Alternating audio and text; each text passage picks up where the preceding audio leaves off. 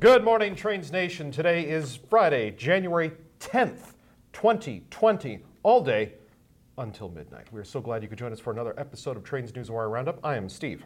And I am Jim. And look at all these 10s and 20s that we've got. If they were 10, only 20, 20. Wow. 10s and 20s we're working with Is that like here. a calling card from the mid-2000s? It should be. I think so. But we got news. It's the first full week of the new year. That's right.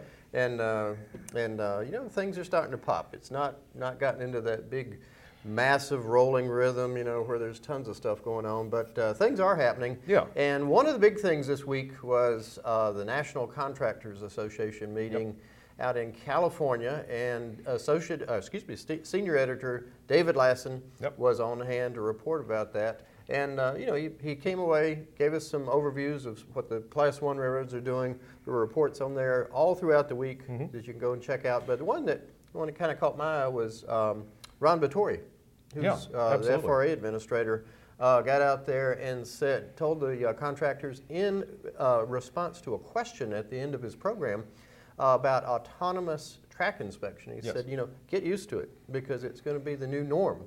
And you know, what I think we're starting to see now is yet another round of automation in railroading.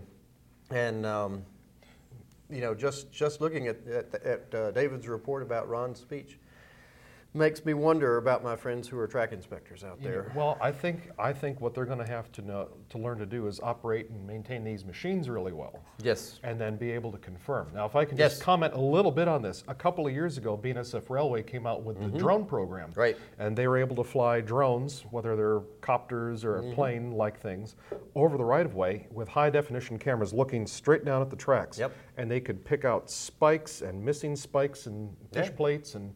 My gosh, I mean, if you can have a record like that, and this is what Ron Vittori said, if you can get 40 or 50 if you can get more things rather than identify 10 things, more problems and do them earlier, the better off you are. A couple other things that caught my eye from David's reporting this week.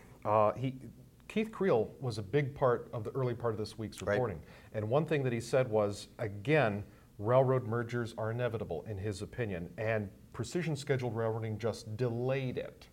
And a lot of people were commenting on the website, our website, that, you know, oh, mergers, this, that, you know, thing. Oh, remember Penn Central? Remember how bad these things were? But I think the theme is, if you can streamline railroads enough, then just start connecting the endpoints. Then you've got a much more efficient thing. The other thing is, with precision scheduled railroading, UP's Armadale Yard in Kansas City shut down this week. Yeah, they're gone.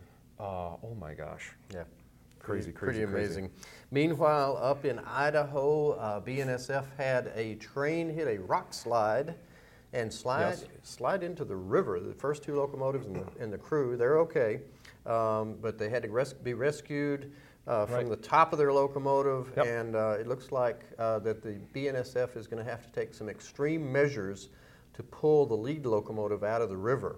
Go check out Newswire to see what they're going to do to get that locomotive out of the river, but it's pretty extraordinary. And if they don't, this could become like the barge that's in the Niagara River. Yeah. Up over Niagara Falls. I think they'll go get it. You know, there's a lot of parts to pick off of it. Yeah, well, that's true. That's true. Let's see here. Oh, another thing from the contractors meeting. Usually we're used to seeing billion-dollar announcements. Not this time. Not this time. Yeah, kick it up.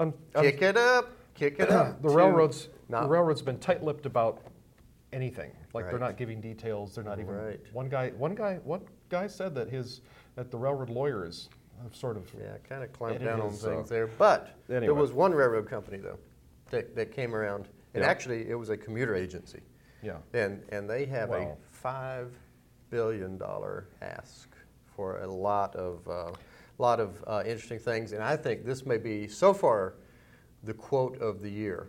Yes. Because the head of Metro was there, and he said that trying to deal with all their financial needs between stations and trains and locomotives and infrastructure and everything, I love this one, is like juggling chainsaws while you're ice skating. Think about that. That's a tough one. Yeah. Okay. Be careful. Food fight in Atlanta. Norfolk Southern Railroad workers. Did you see about this? No, I missed this one. Okay. Well, I hate it's not literally a food fight, but I think they were track workers, NS employees, or NS employees who are working in remote areas, got food delivered in that was rotted. Oh no. Or spoiled. And there's a picture of it on Newswire. And the unions went down to corporate in Atlanta. That's where they are now, Atlanta. They're fully they're kind of in between right now. They went to wherever but there's corporate there's is. a major office there. And they complained.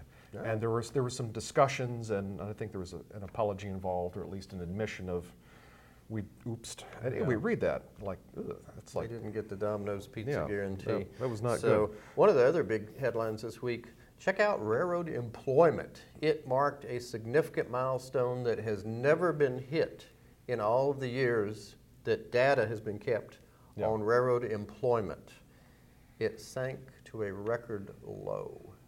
Go and check that one out. Yeah, it used to be railroad employment was 1 in 5 Americans, 1 in 5 working Americans.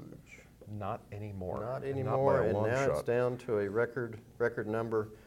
On the good side, there is one expansion of note to talk about, which is that Governor in New York, Governor Cuomo, announced that he wants to expand Penn Station.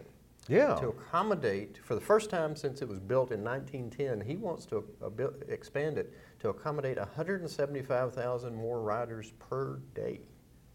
A lot more people. A lot more people. Go check that one out. That's a big story. That if it actually happens. If it actually happens. Can be a very big story. It could be very because big. we all love the idea of what Penn Station was and what it could be. Right.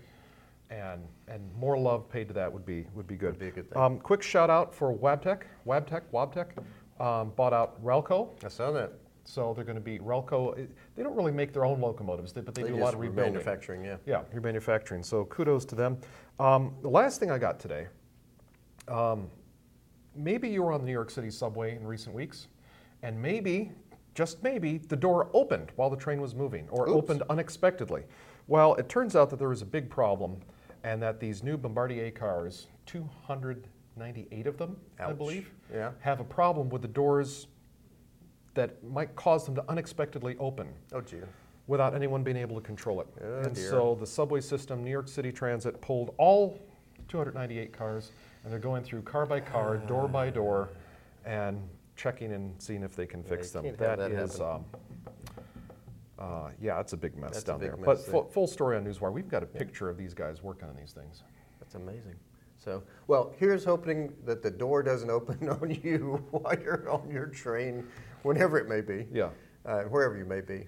But for all of us at Trains, have a great weekend, and we'll catch up with you next week.